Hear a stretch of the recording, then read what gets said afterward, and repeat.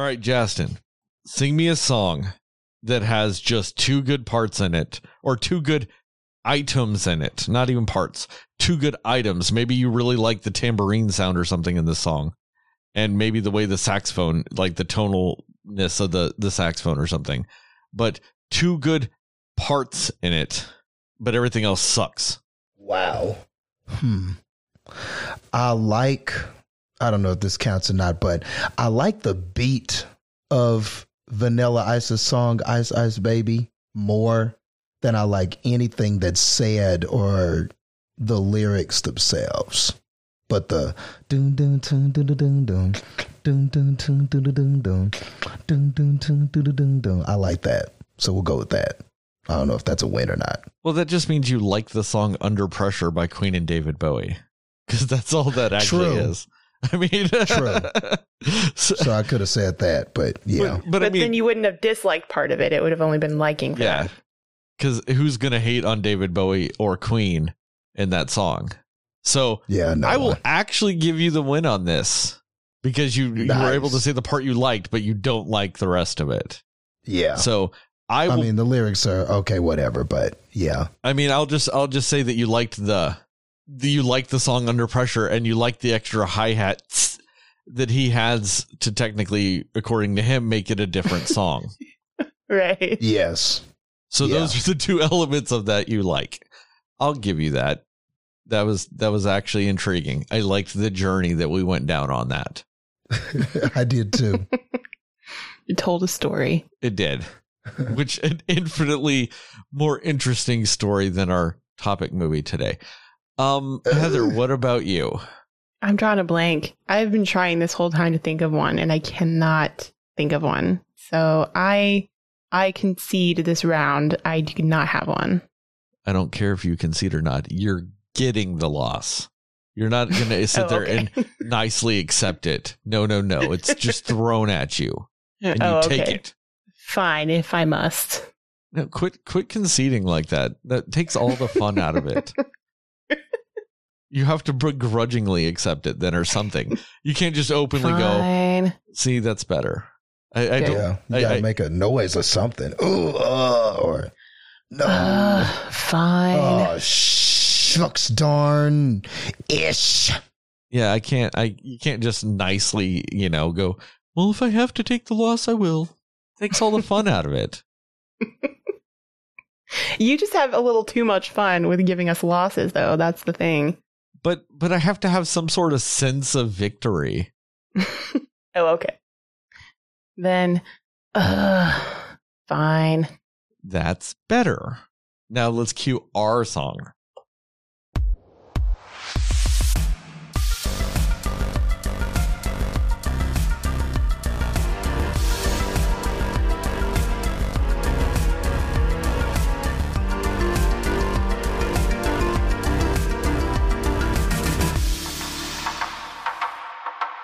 Hey, Cinema fans, and welcome back to another episode of the Cinema Slayers podcast. I'm Sterling, and as always, I'm joined by Heather and Justin. And tonight, we are talking about the first of my 10 worst movies with M. Night Shyamalan's The Visit.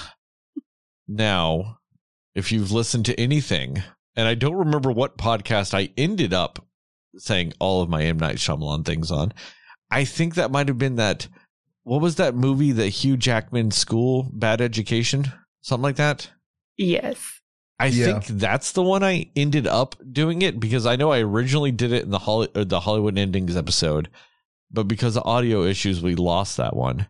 And you guys recorded it without me, and I think I redid all of it in the Bad Education episode. You did. I remember that. And you had to let us know how much you were not a fan. Yes, because I absolutely hate M. Night Shyamalan.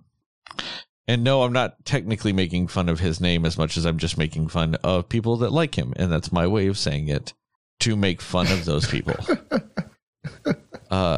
If you could actually see me right now, I am actually doing a arm movement when I say it too, because that's just how it goes.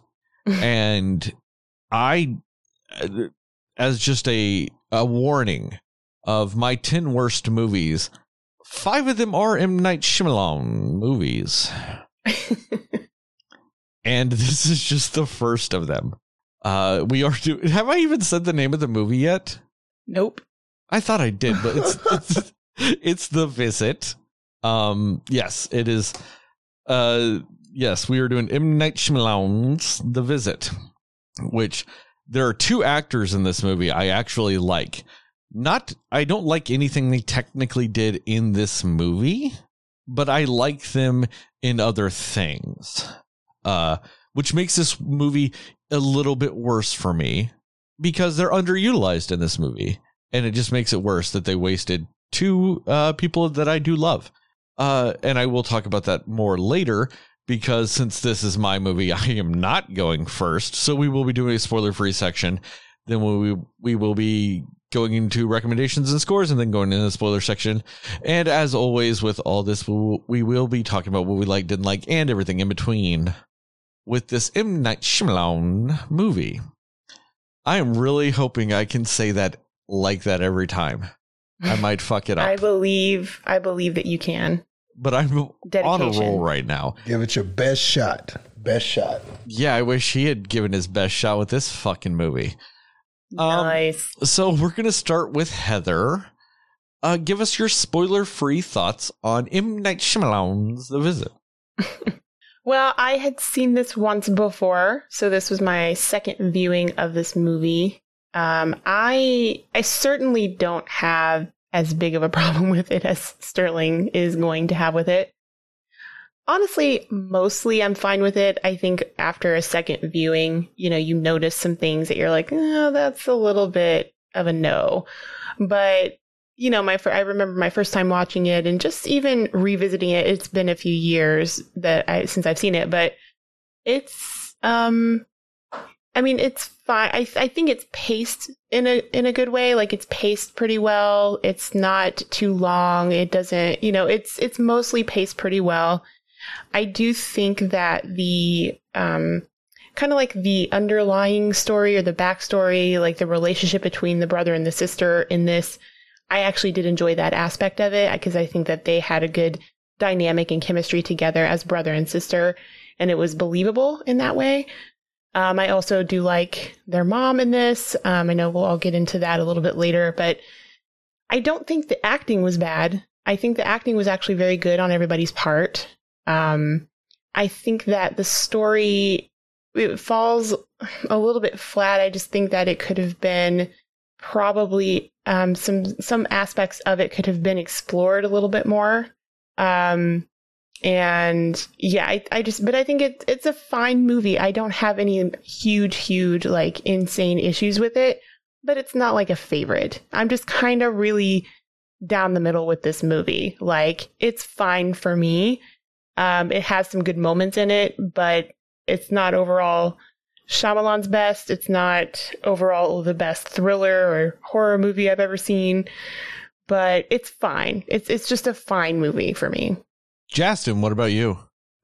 All right. So this would be my first time actually watching this movie. And I honestly, I must have just completely missed this one because I didn't really know that this even existed until you guys started talking about it and mentioning it. So I must have just totally missed this. And watching it for the first time, I guess the best way to put it is, I was just based on what I've heard from people. I really just thought that this was going to be terrible. I just expected this to be just the classic disappointing, just terrible, over the top, crazy M. Night Shyamalan. And I don't know, man. I guess by the time that this was all over, I didn't hate this.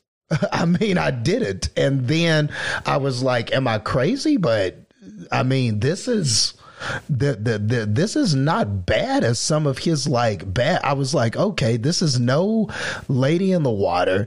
It didn't have an ending that was disappointing or just nonsensical like The Village. It wasn't as disappointing as Glass. And so I was kind of like, am I crazy? Like, I think this might actually be one of his better movies. And I was like, am I crazy for thinking that? And then, and then going online and stuff like that, looking at reviews and stuff like that, that was reaffirmed, so then I was like, okay, I'm not crazy. There are plenty of other people who feel like this is actually one of his better ones. In some places, they were saying this was a return to form. Now, I wouldn't go that far. I wouldn't go that far with the praise of this movie. But, I mean, overall, I didn't hate this movie. I thought, like Heather said, the acting I thought was pretty good. It kept me intrigued. I wanted to know what was going to happen to these people. Of course, I had my suspicions, and the movie, I think, does a good job of just building the tension of, something is wrong, but you don't know what. And I was really expecting for there to just be at the end this over the top, just crazy M. Night Shyamalan twist ending. And I don't feel that happens here. I'm not going to say too much because of spoilers and stuff like that.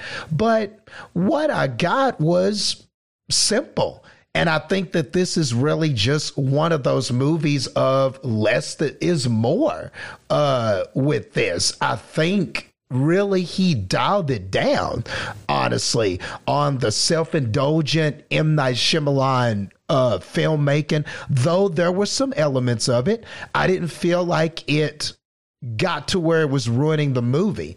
I think he just let the actors do what they do. He let the story kind of tell itself.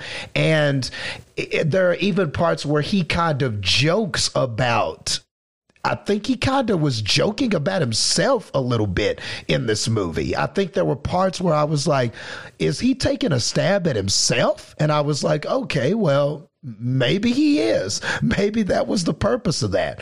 And I'll get more into detail in the spoiler section. But ultimately, this is out of the found footage movies, and there are quite a few of them, because this whole found footage camera follows you around. Of course, these kinds of narratives told with this kind of style are problematic, and of course, if you pick it apart, you can always say things like, why is this person in a life-threatening situation carrying this camera around? If you really want to pick this apart, you can. This kind of found footage narrative, these narratives are kind of built like that. It's a double-edged sword. It doesn't feel as realistic when we're supposed to believe this person is carrying around a camera. So there is that. And I don't think that the movie completely overcomes that hurdle, but it is what it is. That is the nature of a film like this. But as far as just found footage movies I've seen, I think this is one of the better ones, man. And as far as Shyamalan movies, this, while not great, is nowhere near as bad as the worst Shyamalan. So it falls somewhere in the middle for me, ultimately. And overall, it wraps up everything, and there's actually a little message at the end, and it was an all right little message. It's an okay message. It's fine. Was it impactful? Did I feel like my life changed? No. But it was fine for what this little movie was. So to me, it was simple scares, a simple story that I thought for the most part was effective. And overall, I didn't mind this movie either. I'm kind of in Heather's camp with this one. I have never felt so betrayed in my life. I thought the depths of betrayal could not go any deeper than they did when we did our Kroll episode. But oh no, I did not realize that was just the distraction for you guys to plunge the great sword of deceit into my back, because I could not disagree with you guys any harder than I do, because holy fuck, Like when you're saying, Justin, that it's like, it's simple. I thought that it wasn't. When you talk about how it wasn't as, self-indulgent as M. Night Shyamalan movies can be, I completely disagree. I felt like he was on his own dick so much in this movie. So much so that the ending of this movie, that nice little message you have, I felt like that was a self-affirmative, like pat on his own back type of shit. Because I don't give him the benefit of the doubt. I won't say, no. He's just trying to give a nice message. No, because I know better. This man cannot get out of his own way. And I think I just think it's funny because to me, like all these things you were saying about this movie, like kind of, I know you weren't really saying it is a return to form necessarily in your eyes, but it was more of a return to form than movies he had been making. But to me, if you distilled every problem I have with M. Night Shyamalan, ding dong. I had to say something because I fucked up when I was saying it. I didn't say M. Night Shyamalan. So I tried to fix it afterwards and I fucked it up too. It did not flow well. Forgive me, people. I will try to do better. But I think if you take everything I hate about his movies and distill it into individual factors, I feel like all of it is in this movie. Like, I mean, you were talking about like simplicity and stuff like that. I think he threw simplicity out the window very early on. And I know you were talking about how there are some problems in this that are inherent to the found footage type of movie. I think they are infinitely more present in this movie, especially towards the end. It goes bonkers with keeping that format. I can't even necessarily say I like the acting, except for the fact that at least 3 out of our 4 main characters, maybe all 4 of them, I know Pop, which also that is the worst name for a grandfather ever. Pop. Who the fuck says that? That is the most unnatural way to say that ever. And if you have a Pop, I'm sorry. You said it wrong. Like, you were saying way too many letters in there. But it's just one of those things where this movie, you guys were talking about how it's like short and all this other stuff. I have never had a 90-minute movie feel longer in my life. I know that we talk, and especially me, of all fucking people to say something like that. I am like the harbinger of love of short movies. And this one, no, I felt like it was too long to hold on to its premise, which I would normally be praising something like this for having the audacity to go shorter to make sure it doesn't derail itself. This movie is easily an hour and 25 minutes too long. So it should have been 5 minutes. I mean, opening credits, end credits, quick in, out, done. I think the premise of this movie fails from the beginning to me. Like, I mean, literally the scene after, what's her name? Catherine Hahn's like little talking head moment at the beginning. Literally the scene after that, the movie's off the rails. Off the rails. Yes, it just no longer holds up to anything at that point. And I sound like I'm exaggerating, but in all honesty, and I'll get to it in the spoilers, I truly do feel that way. I feel like that very next scene, in which they literally set up the rest of the movie, is the beginning of the downfall of this movie. And I just, like I said, I cannot disagree with you guys literally any more than I do. Like, I mean, I'm just throwing it out here. Like, just say that you guys are just like mediocre, whatever. Say you would give it a 60. My score is automatically a negative 60 million. Like, that's how much of disagreement there is. It's a negative 1 million times disagreement level. So I am actually going to let you guys determine my score, because I'm going to take both of your scores. I'm going to average them together, and I'm going to times that by negative 1 million. Oh, Lord. Okay. And I'm going to start with Justin. Recommendation and score. Yeah, I'll go ahead and recommend it, man. I didn't mind this movie. I thought it was all right. Never been more betrayed in my life. So yeah, I recommend it. Sterling's tripping. No, I'm just kidding. This is his. Maybe he'll convince me otherwise here in the spoilers. I've got to see what he's got. I know he's got some ammunition in the cannon, so I can't wait to hear him fire off on the second half of this. And maybe I'll feel differently after hearing him, because I just don't know. There's not much to this to hate. I didn't feel like. There's not much here, man. It's so straightforward for M. Night Shyamalan. And that's what surprised me about it.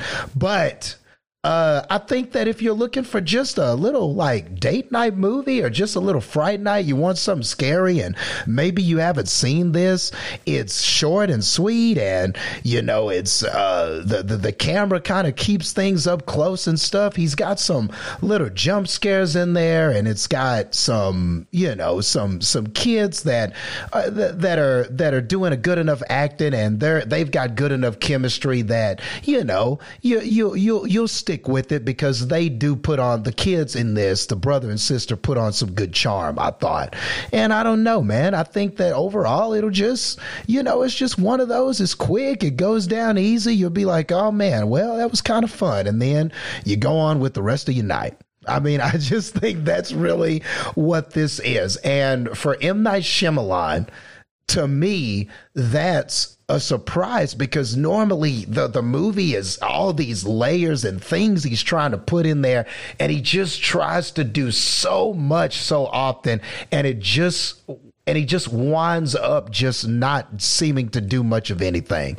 But here it feels like he just tried to make a simple found footage horror kind of scary tale.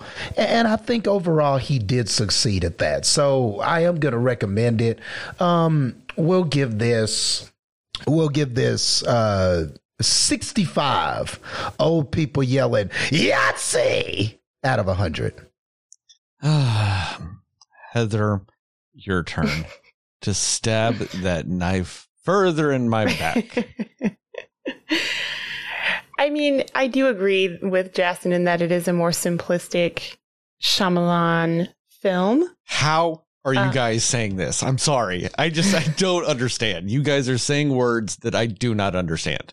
I mean, I just don't think he tried to overcomplicate the story, I mean, and there was the signature like twist part of it, but it wasn't like it worked. I don't know.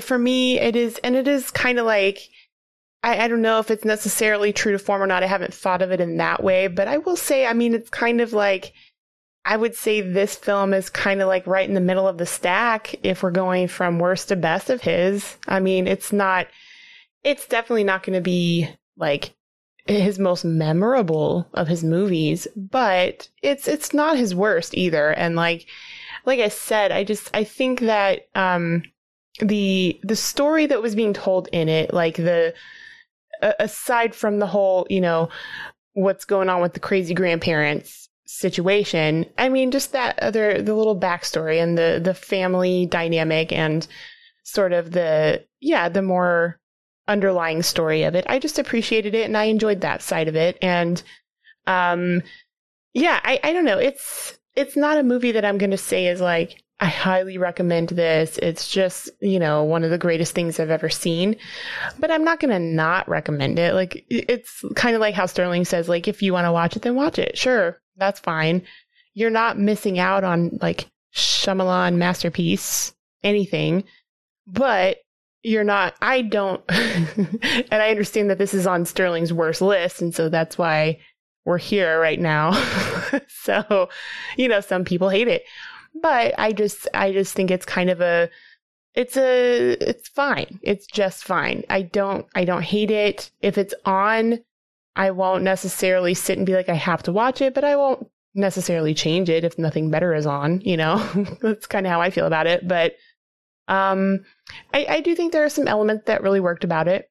And to be honest, like, even though maybe some other people saw the twist that happens in is coming. I didn't necessarily. I mean, I knew there would be one. I wasn't necessarily for sure what that was going to be, but it was fine. It was just fine. So sure, watch it if you want to watch it. I am going to, honestly, I was kind of in the same realm as Justin when it came to my score. I was actually going to give it about a 63 Inside Out sweaters out of 100. Listeners out there.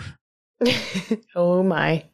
If you're ever on a date with somebody and they want to do a little date night where you watch a movie, maybe cook dinner for each other, maybe get a little frisky afterwards or something, just a little night in, and they put this movie on, they don't love you at all. They are trying to end your relationship. They are trying to end your relationship so bad that you are in a depression for 10 plus years of your life, barely able to do anything other than just maintain existence. That's what they are hoping. They are hoping they crush your soul so bad that it takes a decade to recover from it. Because that's probably the earliest I'll recover from this movie, 2025, because it came out in 2015. They want to do to you and your well-being and your just life in general what M. Night Shyamalan, God, I did it again. See, I'm just all fucked up on it. What M. Night Shyamalan does to cinema in general with this film. I do not recommend it ever. I think if you haven't seen this, you should just listen to the spoiler section and forego ever contemplating any further the idea that this is something that should even partially be seen. I think if you just will yourself into actually wanting to watch this movie, you watch the opening credits, you watch the Catherine Hahn talking head moment, then you fast forward, and then you watch the end credits only after the little boy raps. Don't actually watch that either. Go past that, and then watch the rest of the credits. And that is the only acceptable viewing of this movie. Otherwise, you have no one to blame but yourself, because you have been warned by the only person on this podcast that is apparently willing to tell you the actual truth of what this movie is. That's all I am.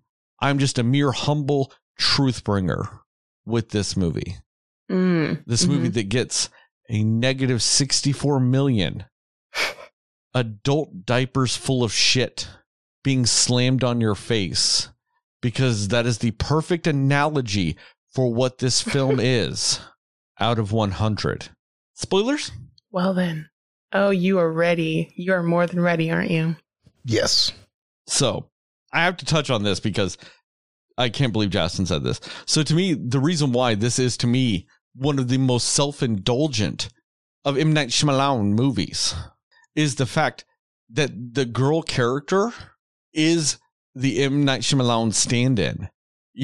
When she says things like, I have cinematic standards, or I don't like dramatic movies and things like that, because, he can't actually direct anything other than this type of garbage. So he likes to act like it's just beneath him to direct something else. But when he does the things of like I have cinematic standards and all this other shit, whenever the brother's implying, do something kind of more poppy or, more just pop culturally relevant or something like that as like a reality TV show. And she's like, no, I have standards. I can't just do this normal Hollywood dribble. I have to do what's in my heart soul for this movie. That's all M. Night Shyamalan attacking everybody else for saying he needs to do something different, for saying that he's washed up, for saying the truth about what he actually is as a director and writer. Because let's not get him off the hook with that. He wrote this movie too. So, I mean, to me, that's what was so self-indulgent with it. And then at the end of the movie, when the mom's like talking to the daughter, and this is, I get this heartwarming, whatever message that Justin was talking about. And she's all like, don't hold a grudge. You got to be happy to like do all this other stuff. I felt like that was M. Night Shyamalan talking to himself to be like, hey, don't listen to the critics. Don't listen to the naysayers. Just you do you, boo.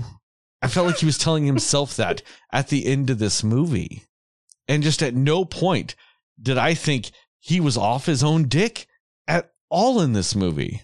And that's what led into so many of these problems. I mean, from the beginning, like I'd say, are you even just halfway through the Catherine Hahn talking head moment to like the next scene when they're like getting ready to go and all this other stuff that like, what the fuck is that setup? Oh, I haven't talked to my parents in however long it's been.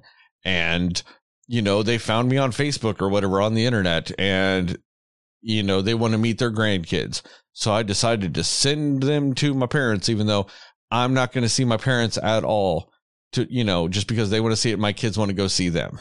I get the idea that the mom's kind of being selfless, being like, you know what? Your grandparents want to see you. You want to see your grandparents. My bad relationship with them shouldn't affect the relationship you guys have. But to do so completely sight unseen is the most preposterous thing ever. And I think from the moment that it sets that up, the entire movie is downhill from there. Because that is the worst idea in the history of ever. And then on top of that, to go on a cruise at the exact same time in which they are going somewhere completely different, somewhere unknown to you, all this, like, I know she grew up there, but I'm just saying, like, going off somewhere they've never been before, to people you're not even talking to people you apparently didn't even have a phone conversation with beforehand. Like, I do understand also that the spoiler alert, the mentally unwell people that killed their grandparents apparently did so between them setting it up and the exact moment that they showed up, because, you know, they were apparently talking to the mentally unwell people about how the grandkids were coming. So you set all this up, but like didn't even talk to your parents or whatever when they arrived to be like, hey, like, don't fuck up my kids or anything. Nothing. And that is just the most bonkers thing ever. And then, like I said, to go on a cruise during that. And I know that's part of the whole setup. They're like, oh, our mom deserves it. She needs this cruise. And she's like, oh my God, I can't believe I'm going on a cruise. But you are intentionally taking yourself out of contact, even in an emergency scenario. Say they were the actual parents, but say they get in a car wreck and they, like, one of the kids needs medical treatment. The mom's the one that would have to sign off on it. And they can't even get a hold of you because you're on an international cruise at the moment. That is the most bonkers idea ever, especially when the mother was having such anxiety whenever the train was pulling away. And she would just be okay with even the thought of leaving the country and being in the middle of water on a boat while the kids are away. That is a level of absurdity that is unparalleled in movies. In all movies. In all movies. I think that the cartoons with Wile E. Coyote and the Roadrunner are more realistic than this movie, because it just in no way, shape, or form would anything like that ever actually happen. Like, it is just beyond preposterous. And then on top of that, you have the audacity to waste a Catherine Hahn. She's a fantastic actress. And this movie has the audacity to waste her, including, which this is partially on her, but I'm going to blame M. Night Shyamalan more.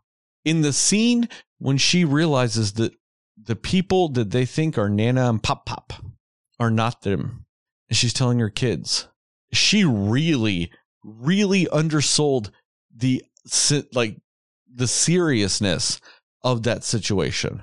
When she's just like, you know, she's just sitting there like, Becca Tyler. Hey, guys, hey, that's not Nana and Pop Pop. And the kids are like, yeah, no, that's Nana and Pop Pop. And she's like, oh no, honeys, no, it's not. And they're like, nah, we've been with them all week. That's them. And she goes, oh, fiddlesticks. I guess I need to hurry now. And then she gets a sense of urgency about herself. That scene was so weird. But also on top of that, this movie wastes a Peter McRobbie, who plays the now infamous Pop Pop. because I love that man. That man actually plays my favorite judge from Law and Order because he is a mean, snarky asshole. And I love him. Just lays down the law. And in this, he's literally just a man shitting himself and loves playing some Yahtzee with some strategy. Wow. Because for whatever reason, it is super crucial to this movie to debate whether or not what Milton Bradley or Hasbro makes Yahtzee now. Right. But then going into all that with all that stuff too. Also, I loved how super convenient it was that how anybody who shows up to the house to check on them just always happen to show up when they're not around until the very beginning of the third act. But other than that, nope, just never around. Come on, guys. That's not how reality works. And on top of that, they know that they're worried on them. They're worried about them because they haven't shown up or they haven't, talked to anybody and all this other stuff. But then they also know that 2 of their patients are missing. And at no point did the cops come around going, hey, these people are missing and 2 patients are missing. Like, I know that every time they show up, they're just like, oh, no, the Nan and Pop aren't around. And they're just like, oh, well, okay. But they're worried enough to show up at the house. Yet They've never gone, that's weird. The 2 patients that they seem to spend the most time around while they're here are missing. And now they are too. And one of them had committed murder against their children. That's coincidence. That must be the weird scuttlebutt they were talking about. Those good old office rumors, of patients disappearing. And then also the voluntary counselors, just the rumors. Like, what the fuck is that really? I mean, just so much of this movie, like the idea that when the Nana character starts sundowning and finds the camera which is also one of those things that like the camera they have hidden in the corner, but it's not even like the accidentally finds it. Nope. The character, while in a state of mental instability, knows exactly where the camera is. Not stumbles upon nothing. Knows exactly where it is.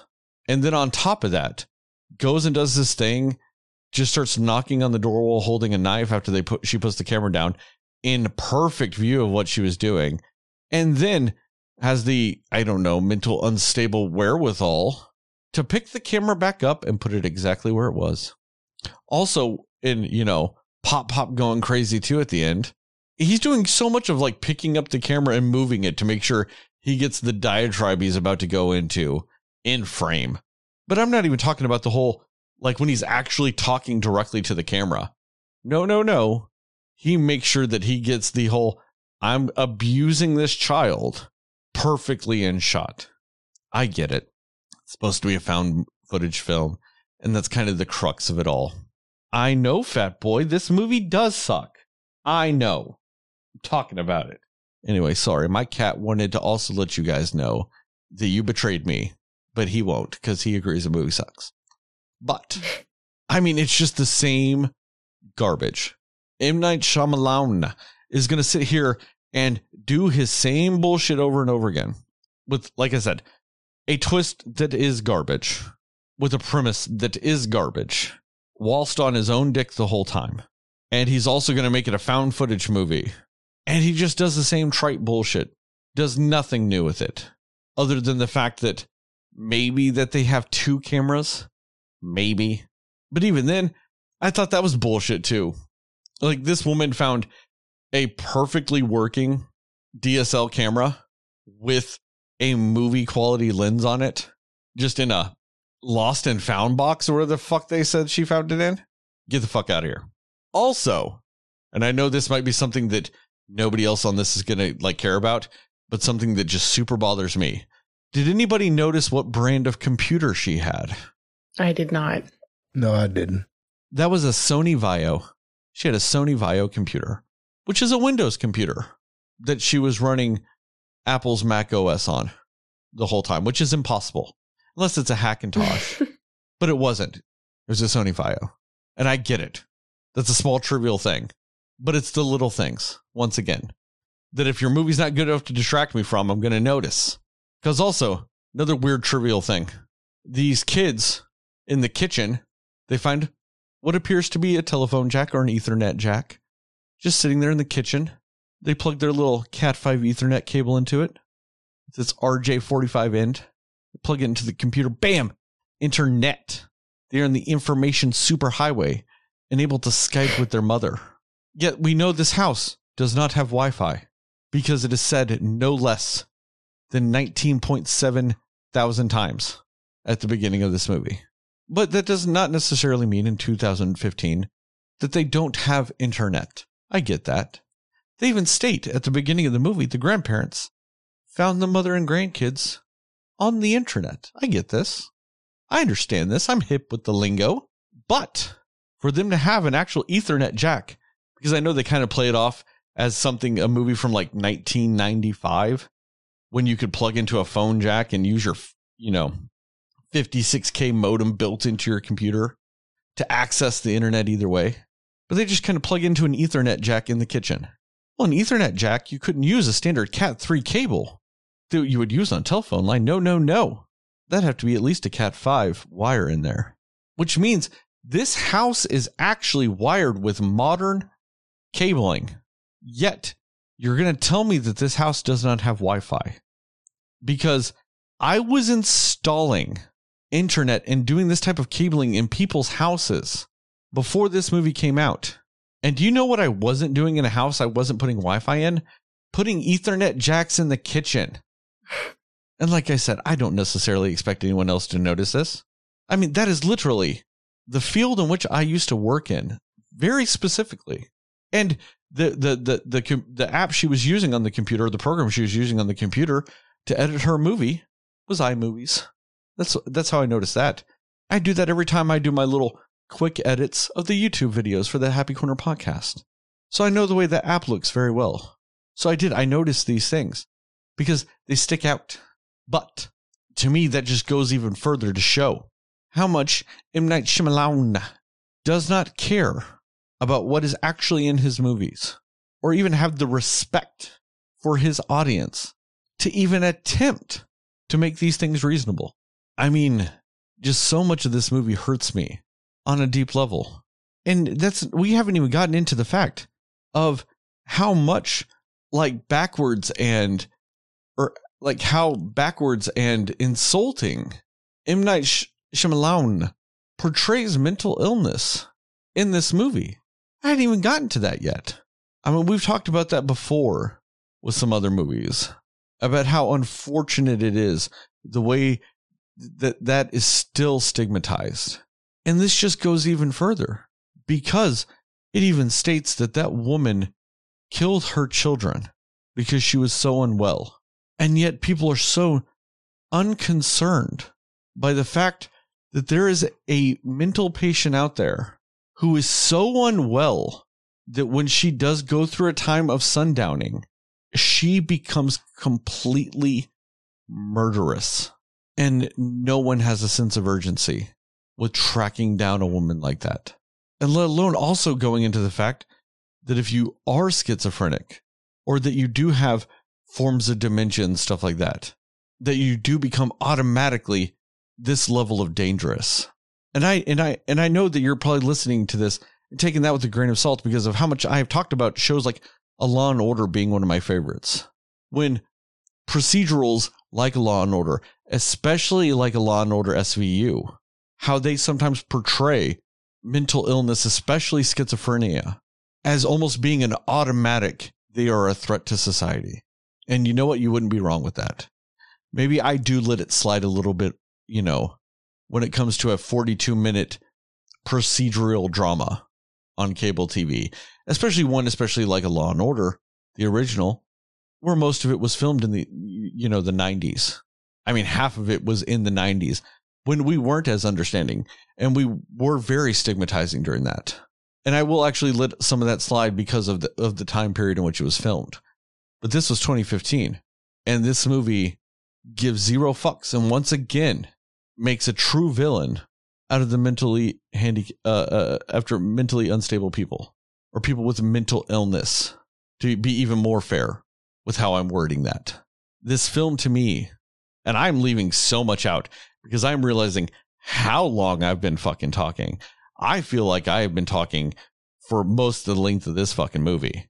So I will end this now and let Heather and Justin, betray me more, stab more weapons in my back. But this movie is unequivocally the worst. Heather, wait, no, who is it? Justin? Heather, yes, it is your turn. Heather, go. That is a lot to unpack with what you just said. No, I mean, I get it. It definitely has, like, there some of those questions that you were talking about are issues you had with the movie, for sure. I totally agree with, too. Especially the part about, why would their mom let them go to see the grandparents without, explaining what they look like or having a conversation with them or anything like that, especially if, you were on such bad terms that you don't speak to them for 15 years, but then, yeah, so that part really was like, why would you do that?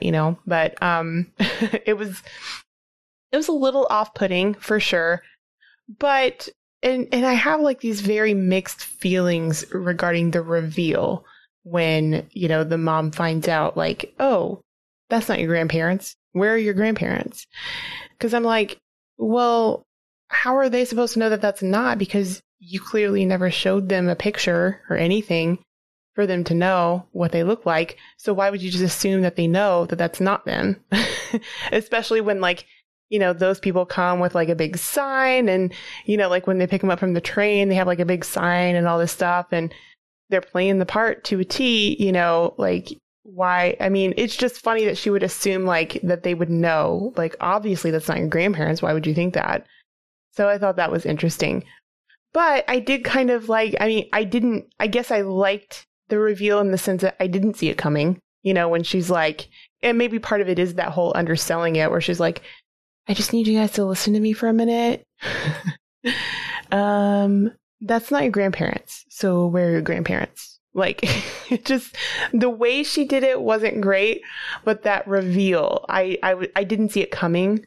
So I didn't fully mind it, but I also think it could have been done better knowing what that reveal was going to be. You're right. It should have been a lot more urgent.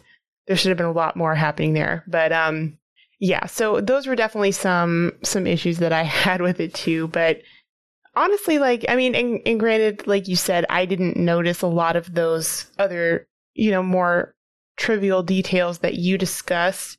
So those things didn't really bother me. And the only thing I can think about with the whole, like, oh, they didn't have internet or anything like that, or like they didn't have Wi-Fi, so whatever. Maybe that, I don't remember if that's something that was mentioned in the beginning dialogue or what, but maybe it could have just been those two escaped patients saying there wasn't any when there actually was, but that's the only thing I can think of. But it might have been something that was mentioned, when they talked about, because didn't she say her parents found her on Facebook or something, right? I don't know. I don't remember and or care if she said Facebook. I know it was at least something on the internet. I just don't know if the actual word Facebook was said. And I get that. Some form of social media. That is very possible that they're like, oh, there is no Wi-Fi. But then again, if the kids are on their phone or on the computer, it would show nearby Wi-Fi networks. And if they really are out in the middle of nowhere and so separated from everybody, like they are portraying this movie to be, then they would, the fact that any Wi-Fi network shows up would mean that it's at that house. And being those young kids, they would have explored that. They would have been like, are you sure there's nothing? Because he was so all about like, oh, I need my phone and all this stuff, that he would have found if there wasn't any or not, So yeah, that it still doesn't hold up. I was just kind of trying to think like, yeah, why would they make such a big thing about that when clearly, that wasn't the case in that house. But yeah, I do think that Kathryn Hahn, I do agree. Like they could have used her more in this. And not to say that the scenes that she was in or what she did was bad, because I really did like the more vulnerable, like serious acting moments that she did in this movie. when she was doing her talkie thing at the beginning and the end. I thought that was good. I liked seeing the little more serious side of her because she is a great actress, but I usually see her in comedies. So it was kind of nice to see something a little bit more on the serious side with her. But yeah, they definitely could have used her in a greater capacity. I mean, if you're going to have her in this movie, like have her in this movie, But yeah, and then also, why would she go on a cruise and all of that when she sends her kids off for the very first time to her grandparents, to her parents who she hasn't talked to in forever. So yeah, there's just a lot of things there that would not add up for sure. But that being said, that reveal and then the reveal of like, oh, these like, who are these people? Oh, these are patients from that place. Like, I just think the way that they did the reveal, I didn't honestly be like, I know what's happening here. So, I mean, I think that they did a good enough job of making you be like, what's going on without completely giving it away. That's just me. I don't always catch on to those things as quickly as others, but for me, that's how it played out. And I was like, oh, that's crazy when it happened. So the effect that he was going for in that aspect worked on me at least. But yeah, and like, kind of like we were saying earlier, it was a twist, but it was a more subtle one. It was a little pulled back. It wasn't this crazy, like, insane thing, that he has done in other movies before. So it worked with, I guess, the atmosphere or the setting or how the tone of the movie, I guess is what I'm saying. For the tone of the movie, the way he did the reveal and the twist, it worked, I think, in my opinion. And yeah, like I did like the brother-sister dynamic and the idea of like, like they're just obviously very broken after their family split up and, they're just close because of that reason. But, just kind of getting those little reveals of why, why they are the way they are in some aspects. So I will say, as much as I did like the dynamic, the little boy kind of in moments irritated me. And I think it's because he has like this vibe about him that he thinks he's older than he actually is. Like he tried to act like he was just very much older than he really was. And I got that vibe from him in the movie. But otherwise, he's fine. Like his dynamic is good. His lines are good. Like he's a little kid. So he played that well. It's just, he had a little bit of this air of like, he wants to be older than he is kind of thing. And it was just kind of annoying, but mostly he was fine. Yeah, I just think that, I mean, I can't debate any issues you have with the movie, Sterling. I totally get why it bothers you and why you think this movie is garbage, but I just don't hate it that much. Like, I can deal with this movie. I don't think it's that bad. I really don't. And I know that's betrayal in the heart and the soul, and I'm sorry about that, but it's just fine. I mean, I definitely have seen worse movies. And yeah, I mean, and there, like I said, the acting was really good. I think especially the girl in this movie, I think her name was Becca, she was really good. Like, I almost feel like she was the supposed to be main character of this movie, and she did a really good job. I think she was very believable in just the kind of character she was supposed to be. And I just really liked her. I thought she did a great job. And fun fact, both of those kids are from Australia, which I never would have known. So good for them for not seeming like they are not American, I guess. But yeah, I don't blame anybody for having problems with it, but I also don't blame anybody for being like, yeah, it was fine. I liked it. It's really a very middle of the road. There are definitely a lot of technical, like, issues with pretty much just the things that we talked about. There's a lot of those issues, and I won't deny that. But for me, it wasn't enough to take away from the overall, like, the story being told, it worked well. They did a good job telling the story, and it was entertaining enough to keep me interested the whole time. So that's really the only other things I have to add to that. Yeah. Other than the fact of like another issue was that one lady who came to the house and then you see her arguing with them outside. My guess is because she's arguing saying like, you're not the grandparents. You're not the people that live here. Where are they? I'm guessing that's what that conversation was. But I don't know why she wouldn't be like yelling and screaming and being like, hey, kids, get out of the house or something, if that's what that was. You know what I mean? So that was another thing I noticed. I was like, Well, I mean, just with that scene, you can argue that she's saying, hey, who are you people? And they could just be like, oh, we're friends of them. Even though they were apparently patients at the same place she was at for rehab. But right, exactly. But, just saying something to the effect of, hey, oh, they're back here and that's why she follows them.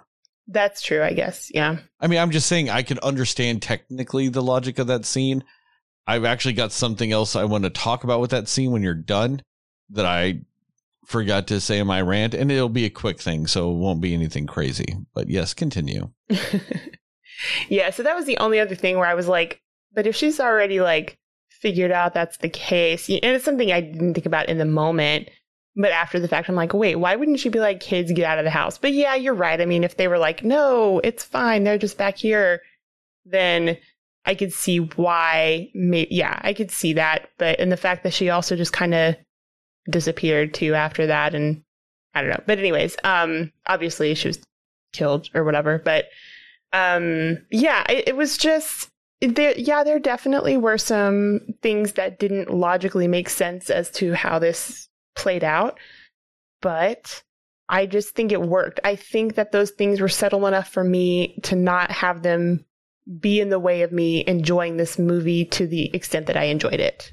Also, the only thing I want to add to it is after they kill that woman, she's apparently hanging outside the entire rest of the day, and they don't notice until the end of the day. She's just hanging from a tree the whole day, and they don't notice it till the end. Justin, your turn. Yeah, that was dumb. Yeah. I didn't like how they hung the woman. I think it would have just been fine to find the body somewhere, or maybe they were chasing one of the kids and the kids tried to get away outside and ran into her dead somewhere. But yeah, the hanging was a bit much. Which is why this, like I said, this movie is okay, but by no means great. And man, so much has been said, I don't even remember everything that was said. But I think just some things that I wanted to just discuss about it. I mean, like I said, and I still believe this really isn't.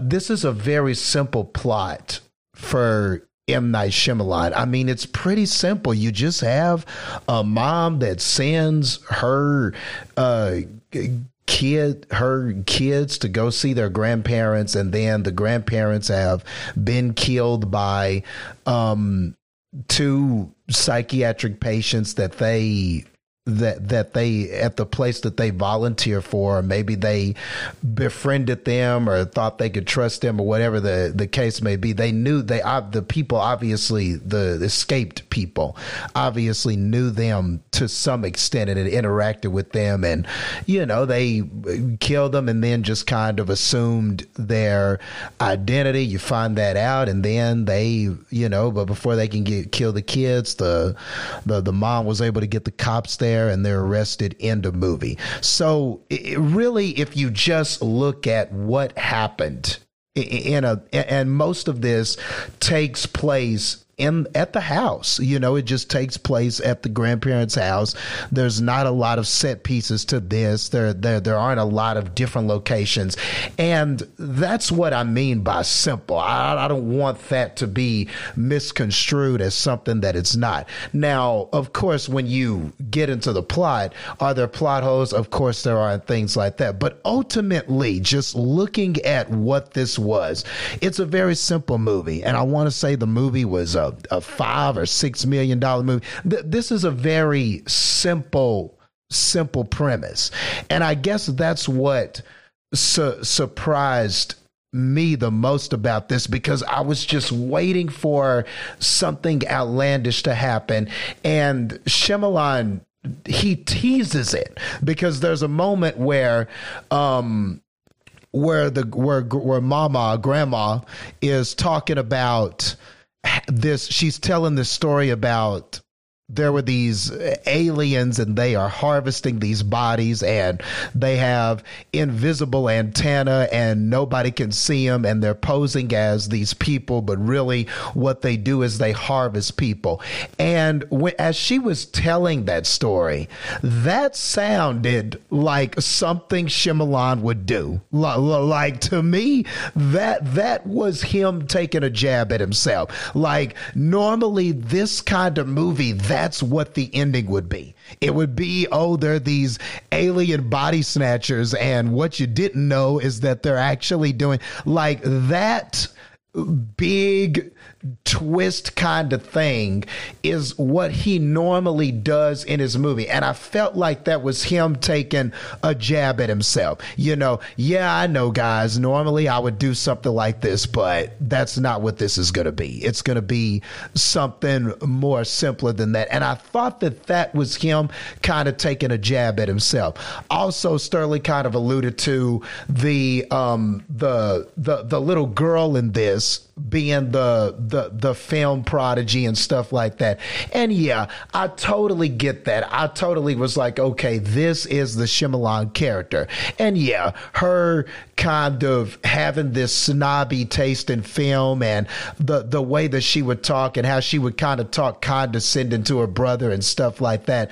But the way the movie plays out, like her going, oh, I don't like dramas, they're sappy and stuff like that. And then later on, the film, it gets quite dramatic with her crying and talking about, you know, you don't look at yourself in the mirror, and her talking about my dad, and, you know, all he left me was a note and stuff like that. And it kind of gets dramatic. So at the very least, most of the time in his movies, it feels like when lines like that are said, or like in Lady of the Water, when the person says, you are a person who tells stories and not everybody understands you, but really you're just one of the greatest seers and storytellers of this generation. You know, normally it is just so upfront, blatant, and just unapologetic that it just makes you mad. But I felt like, at least in this, the girl had her things about her, but then there are moments in the movie where that is kind of proven wrong, or that is kind of that viewpoint that she had, like, oh, I don't want to set the camera up because that's not, you know, a true filmmaker's technique or something. And then the movie challenges that, and then she does wind up putting the camera up there. So I feel like at least he had those story beats in there where some of those things are challenged later in the movie. So it didn't feel to me like he was just sitting here to just patting himself on the back. Though I do understand that character was definitely him. And there are things, just like when the guy was like, oh, are you some sort of a film prodigy? And I was like, okay, Shyamalan, we get it. You're a prodigy. You know, I mean, yes, those things are definitely in there. But to me, it wasn't as egregious as some of his other movies, which is why I feel like I rolled with it. And like I said, some of those things in the movie were challenged, and I do feel like he took some digs at himself. So, to me, not as offensive as some of his other movies. And then the stuff that you guys were talking about with the mom and why would she do this and stuff like that, I had a lot of those same questions. Like, I too was questioning how come these kids hadn't at least seen a picture and everything like that. And I mean, I guess they thought it was enough when the mom told the story about how something happened and I never spoke to them again. And, you know, it does kind of tie in with this whole theme of forgiveness and letting things go and stuff like that. So, I mean, there is a narrative basis for some of the mom's behavior. Maybe that's why she didn't have any pictures, because she, you know, when she ran away and didn't speak to them. It was kind of one of those. And the mom did come off to me as kind of a free spirit.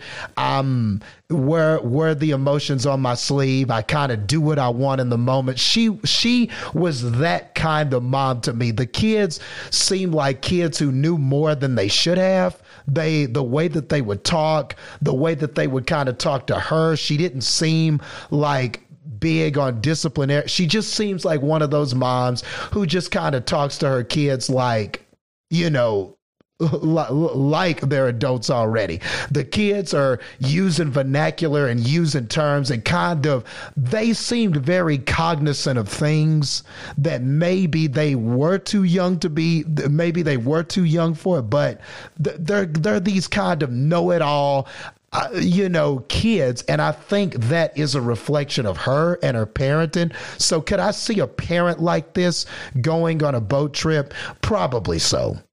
I mean, just based on how her kids behaved and how she kind of was, it all kind of fit to me. So I guess I didn't question it that much. But I totally understand her going on a trip and, you know, sending her kids off to these grandparents she hadn't spoke to in years. Yes, not a wise move, but this did not seem like all that wise of a person either. So I don't know. It just, that I didn't question too much, but you know, if you want to pick it apart, yes, it was careless. As far as just some of the stuff, like I said, with a found footage type of movie like this, there are going to be those things that you can pick apart. People sitting the camera in the perfect place, characters kind of having to sit the camera or carry the camera so that we can get the shots that we need. Like you said, I also kind of thought about that too. This camera that was collected at the Salvation Army or the bargain bin or wherever it was, and it's got to be perfect quality because this is a movie and we've got to be able to see what's happening. So yeah, and like I said, a lot of this is the nature of the beast. When you do a found footage movie like this, convenient things just kind of have to happen so that we can get shots if you're going to film it this way. Otherwise, you don't have any shots. So it's just kind of par for the course, so to speak. But none of it was a deal breaker for me. I guess I wasn't just so annoyed by it that I was like, oh my God, this is stupid. This is just, I just can't handle this. I'm having a heart attack. Nothing like that really happened in the movie. And most of the time, all I was doing was just watching two kids act. And I thought that they did fine enough with the material that was given.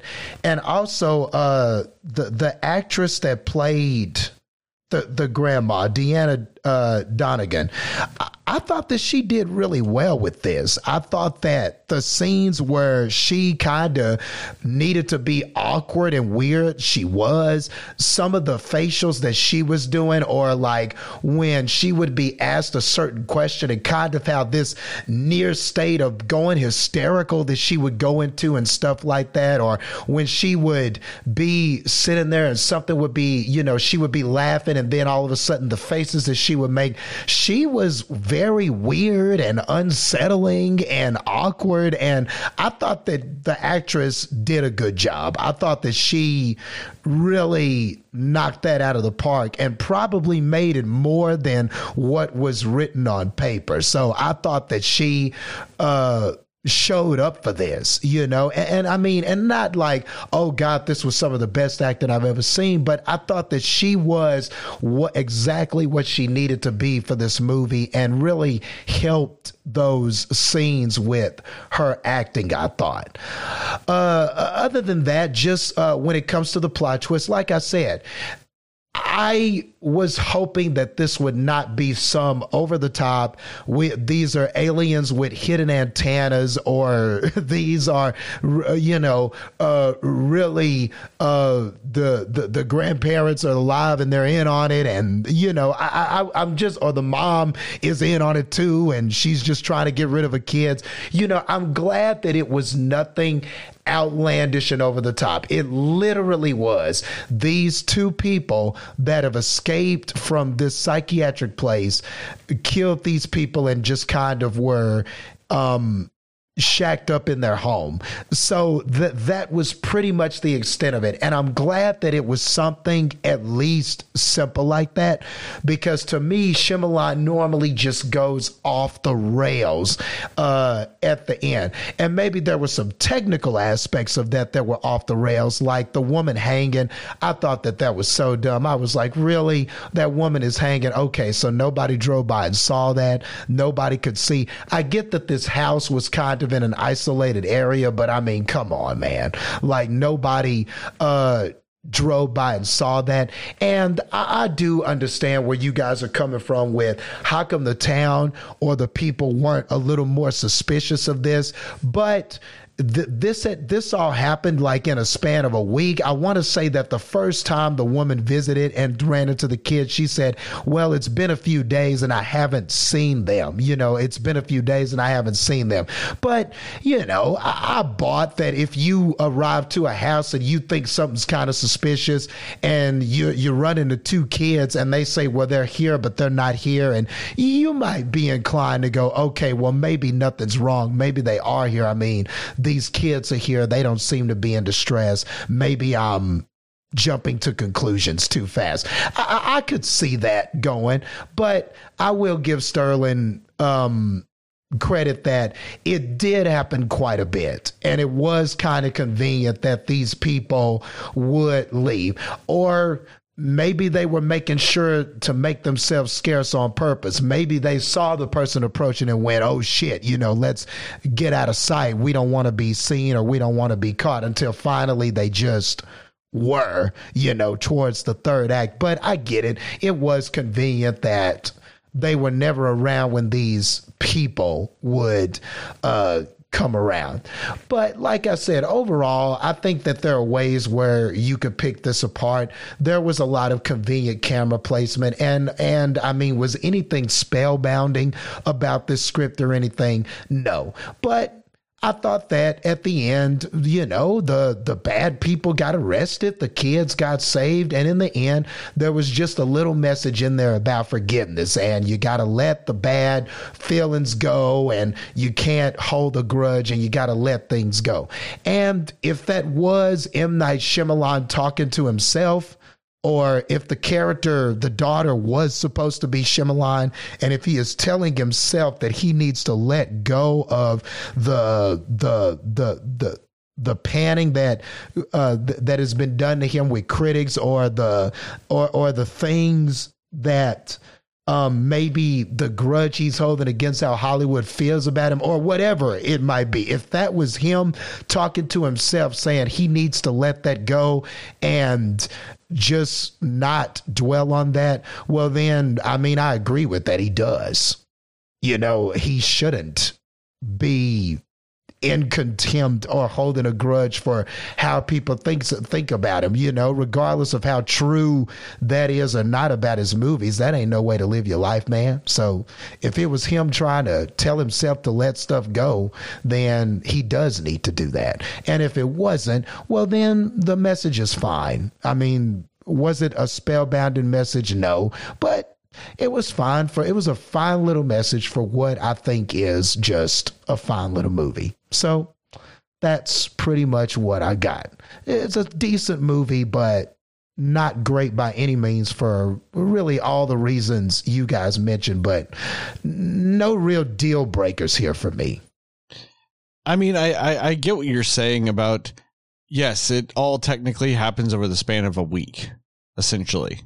It's like Monday through Saturday type of thing. I totally get that it is a short amount of time, and maybe those people haven't been missing that long. But the reason why it's, to me, compounded and so bad is really the extra fact that there are two patients, one of them who is a known murderer, were also missing at the same time from that Shady Glen place.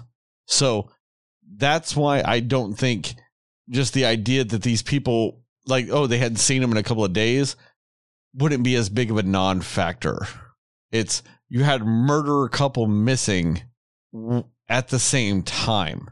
And to me, the fact that wasn't a serious thing to this town blows my mind. I get that part of it. Yeah. And maybe, you could also argue that probably would have been on the news. So maybe people would have been looking for them, different things like that. So, yeah, I mean, you could argue that would have been news. So the town would have kind of been on alert. But I never really saw them leave or go anywhere either. And I don't know how far outside of the town or, none of that is established.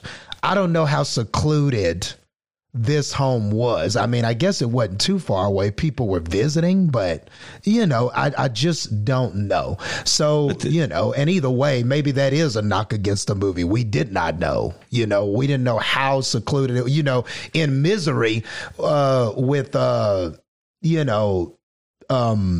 not Dolores Claiborne, but God, what's the actress's name? Kathy Bates. Oh my God, Kathy Bates. My bad. I can't believe I drew a blank on that. I'm sorry, Kathy Bates. I love you. But in that, you got an idea that house was way far away from anything in town. They made it a point to show that you have to drive miles to get over there, that it took time to get over there. They would show these big panning shots to let you know that the place was super secluded. This movie didn't do that.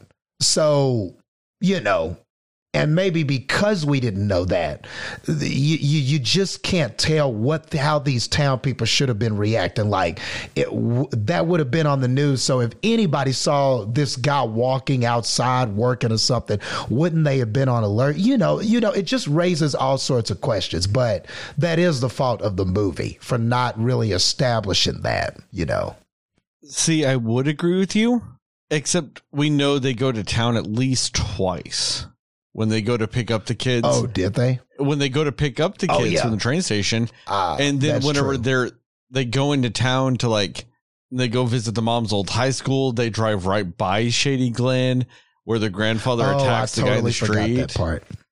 Yeah, that's the thing. Totally forgot that part. Is even if they were kind of far away from town and that's the explanation for it, fine. But they go to town at least twice. Yeah, my bad. So no, you're totally right. No, I concur. I can't believe I drew a blank on those scenes, but yeah, you're right. They were in town. I get it. So, it's very easily forgettable. I 100% understand why. Because in any normal context, those scenes don't matter. Right. Like they're nothing scenes. Except for the fact that I said, you see the granddad go a little crazy. Yeah, it's just a scene to show, oh, look, he's a little crazy. But yeah, you're right. They were in the town. So then you could argue that would have been on the news. If a murderer had escaped, if there were two people that had escaped, that I agree that would have been news. And so the town would have been on alert. And that did not happen. So even if you say, well, this all took place in a week, did the psychiatric ward not notice that they had people you can't argue that. So obviously they would have known they had people missing. So yeah. And is it also supposed to be just assumed that the actual grandparents mentioned that they had never seen their grandkids? Like, how did these people know that the kids would not know what they looked like, So I'm guessing it's either supposed to be assumed or it's just another oversight. I don't know. I think what? It would be assumed because the guy playing Pop Hop does say that it was mean of the actual grandparents to tell crazy Nana that the grandkids were coming. Oh, yeah, you're right. And then that's what drove them to kill the actual grandparents because they wanted to have grandkids for a week. Got it. Yeah, you're right. See, you're right. There's just pieces you forget in it. Yeah. Okay. And I won't forget it because it's burned into my brain until at least 2025. Right. I mean, to me, it also it goes a step further with some of that stuff, like with what you were saying, Justin, that you would expect the actual M. Night Shyamalan ending to be that they are alien people with invisible antennas. I would have preferred that by the end of this movie. Like, because I did see this ending coming because of how convenient it was that nobody could see them, how there were no pictures up throughout the entire house. Like there are little things like that just to me give it away, because M. Night Shyamalan kind of gives his twists away all the same way. Like once they do that montage at the end of The Sixth Sense, kind of showing you the elements type of stuff to show that Bruce Willis was dead the whole time. And then having also watched it on HBO, where you remember back in the day when HBO in between movies would sometimes show you those like little behind the scenes things. Yep. And in the behind the scenes things for Sixth Sense, they talk about anytime you see the color red, it means there's a ghost nearby. Right. Like the door handle that Bruce Willis can't open, I think is like a red door handle. It's like a red ruby-ish door handle. And whenever the little Haley Joel Osment gets, trapped in that little crawl space where he, is with the ghost in there, he's all scared of, it's a red balloon that floats up there. And that's why he goes up there, things like that. And so when you watch that, if you go back and watch other M. Night Shyamalan movies, he sets up all his twists kind of the same way. You see those little elements here and there. So like in Signs, they completely set it up that, the daughter can't finish a glass of water and nobody in the house can pick up a glass of water. And so it just becomes then painfully obvious that, like, especially by the end, the aliens are allergic to water and things like that. And so like, if you watch this movie and like, you're like throughout the whole house, like I said, there, and they even show it again at the end, but there's no pictures in that house. Except for like one, I think, that shows the fake Nana and Pop Pop with the actual Nana and Pop Pop. Yeah. That's like the only real picture in this house of them. That's what I remembered. Yeah. Like of them. Because like, I don't know about you guys, but like my grandparents have pictures like everywhere, like from everything. Like I understand that, like, yes, my grandparents have pictures of all the grandkids. I get that they wouldn't because of the, the separation and all this other stuff. But like they have pictures of themselves from like high school framed up. You know what I mean? They've got like pictures of themselves throughout the decades and all kinds of shit, and there's none of that in this house. Yeah, that's true. I actually didn't even notice that. But yeah, you're right. It's little things like that. And like I hated some of the setup things that like you were talking about, Justin, with the whole like, oh, she can't look in the mirror because she like hates herself or whatever. And then they have her staring at the mirror at the end whenever that grandmother or the Nana shoves her face into it 27 times and she grabs the mirror and stabs her with it. Like that was such a stupid scene to have her confront her fear of mirrors. Like there's infinitely scarier things going on in that room than a mirror. Which I get, but I actually also, and maybe it was just me, I actually took that to me, like, not to mean, but I took it as like, okay, well, there are worse things to be afraid of than looking at yourself in a mirror. And so she decided to finally do it to get away from the thing that she was more scared of. Yeah, but in that moment, that doesn't work because it's like a life-threatening situation. I mean, yeah, but like, that's my point with it is like, that's not really getting over your fear. Because there's obviously something else more scary in that room. Right. Like you're not really getting over your fear. Like that's like being trapped in a volcano surrounded by lava, yet you're scared of spiders and you see like a baby spider on a rock and you like overcome it by climbing up the rock anyway. Like that's what that was. Like it's either like, I mean, it's obviously way bigger things to worry about than the whole mirror thing at that scene. Why even have it? Like that whole setup is weird. And also the whole, go ahead. No, yeah, go ahead. No, all I was going to say is I didn't interpret that she was like, oh, I'm afraid. I just thought it was just narrative irony.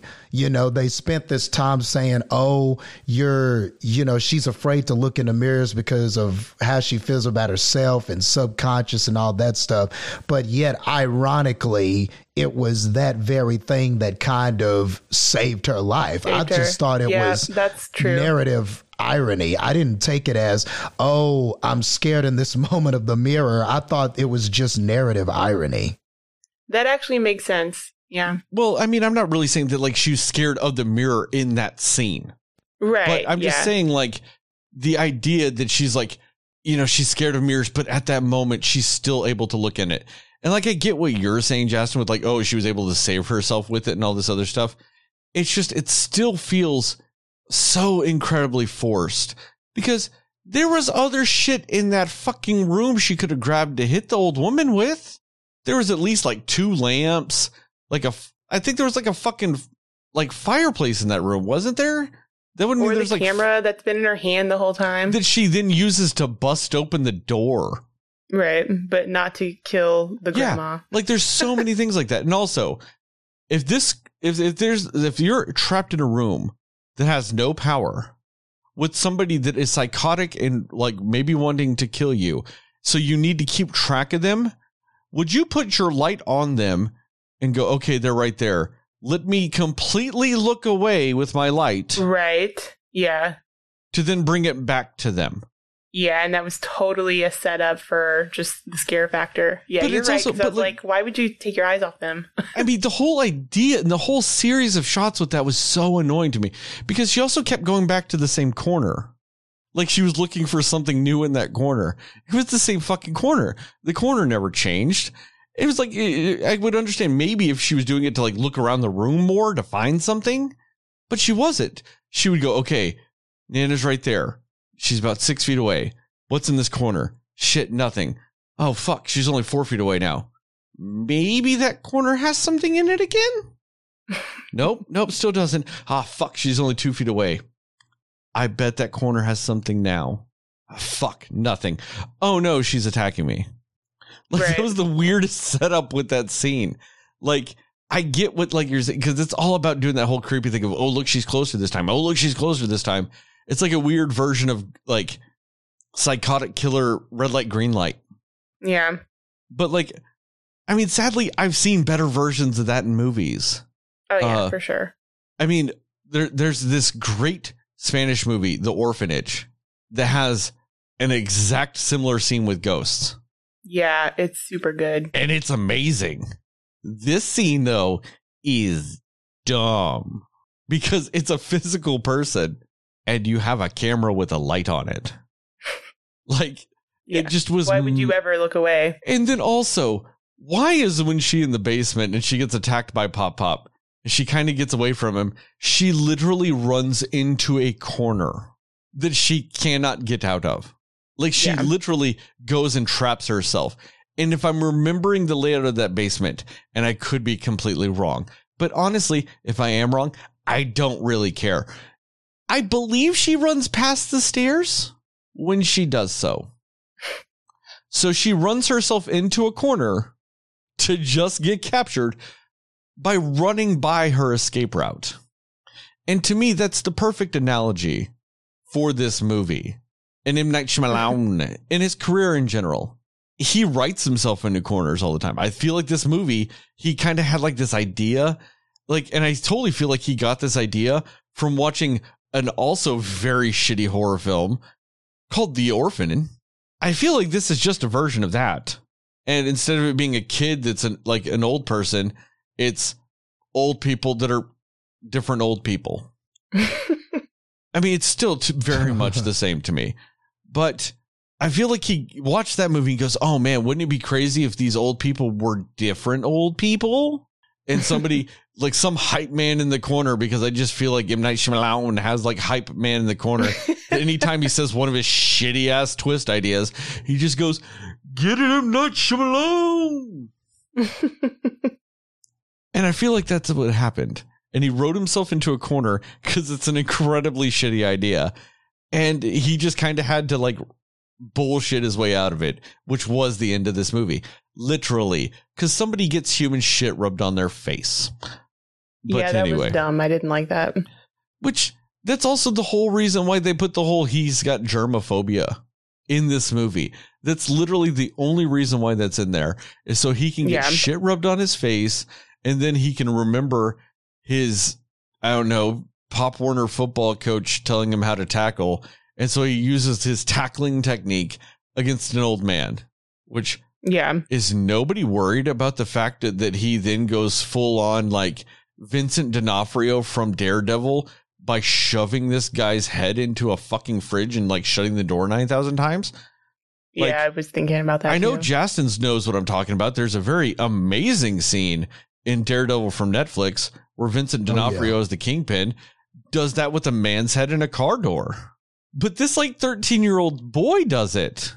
And that was weirdly disturbing.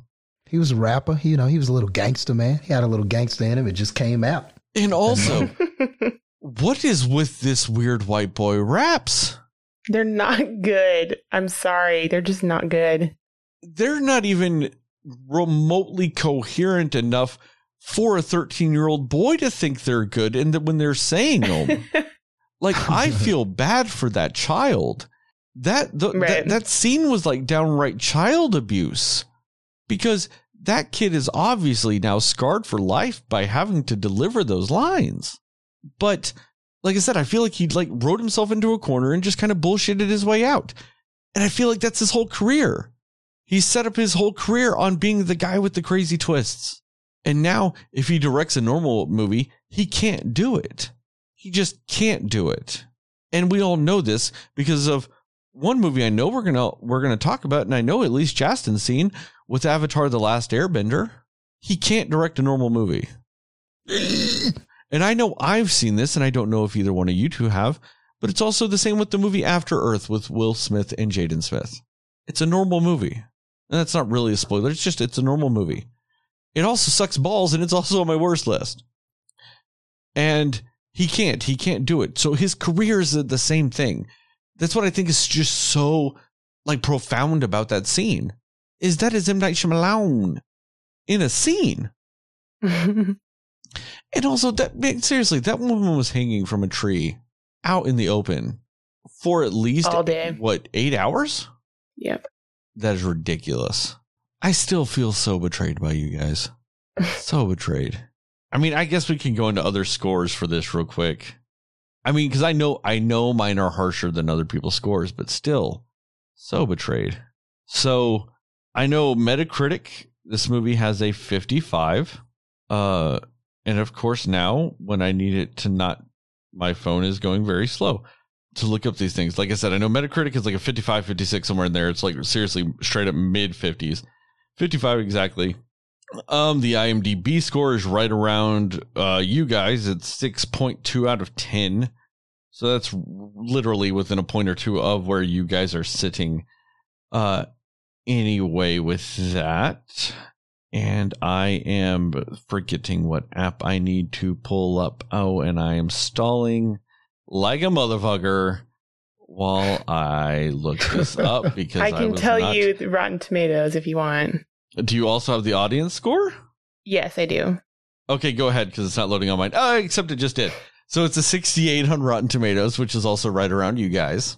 Wait, is this the same visit? Yes, it is. Okay. I was thrown off because the picture is literally, when you go to the visit on the Flickster app, which is also where the Rotten Tomatoes scores are, it's literally the same we were talking about with her looking at herself in the mirror with crazy Nana behind her.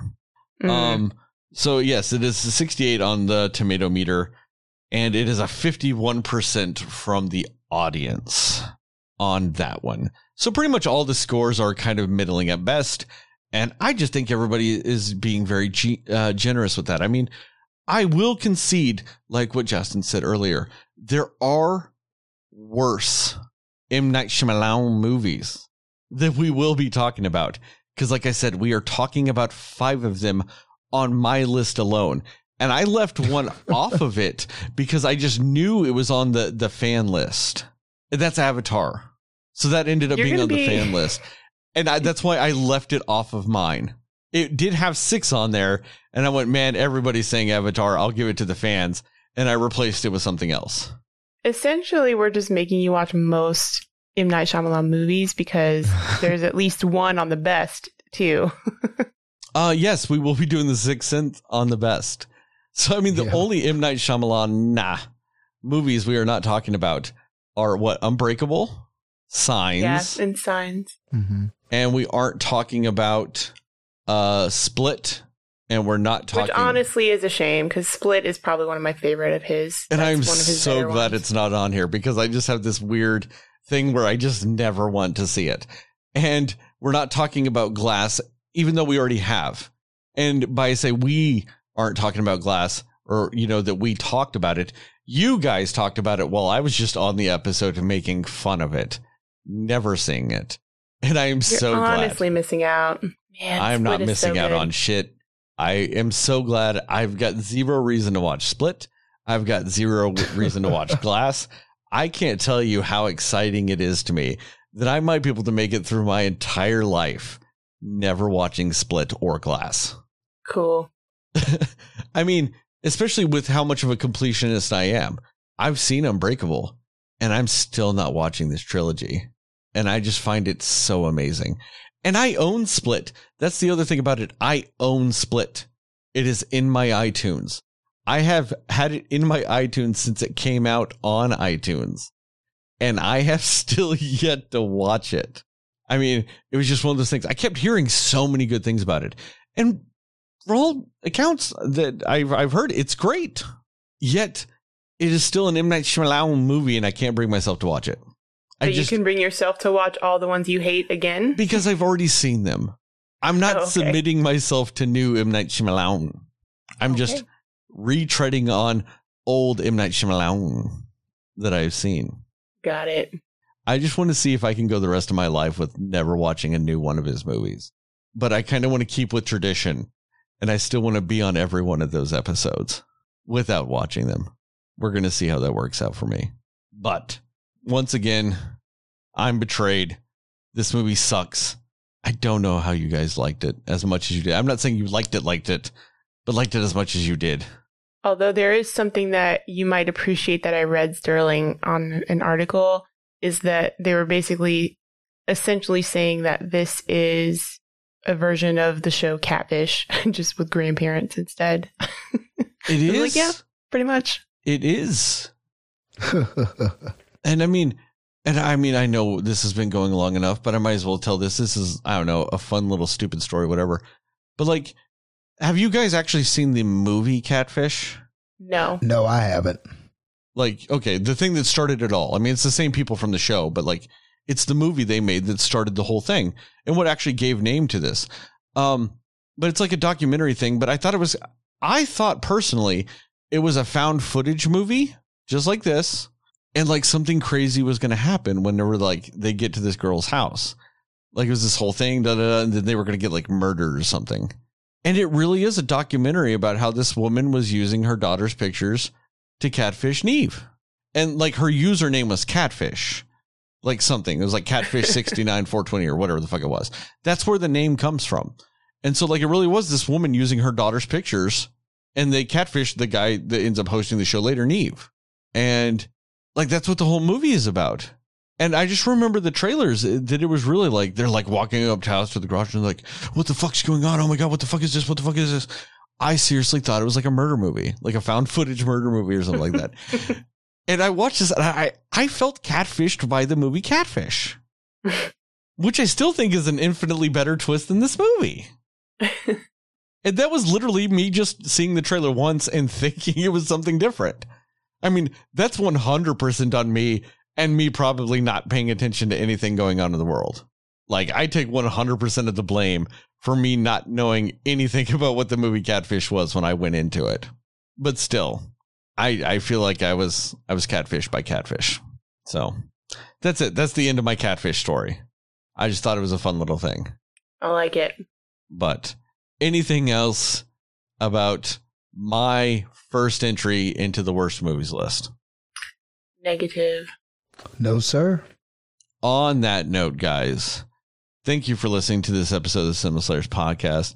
Check us out on the internet at www.cinemaslayers.com. Check us out on Facebook at Cinema Slayers Podcast, or Twitter and Instagram at cinema_slayers. So we do have more of these coming your way, of course. I mean, this is only like our, second? How many worst have we done? This is our third. This is our third of the worst list. Mm-hmm. So we've only got 37 more of these to go. Wait, is my math right? Yes. 37 more of these to go. So yeah, just have fun with those. And other than that, guys, don't be assholes and betray me like Heather and Justin did. And remember, according to Justin, Moon Knight is a Best Picture winner.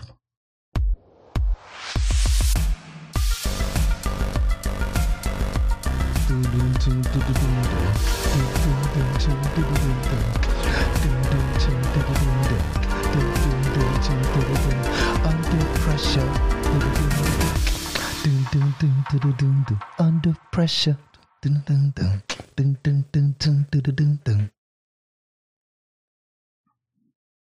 So betrayed.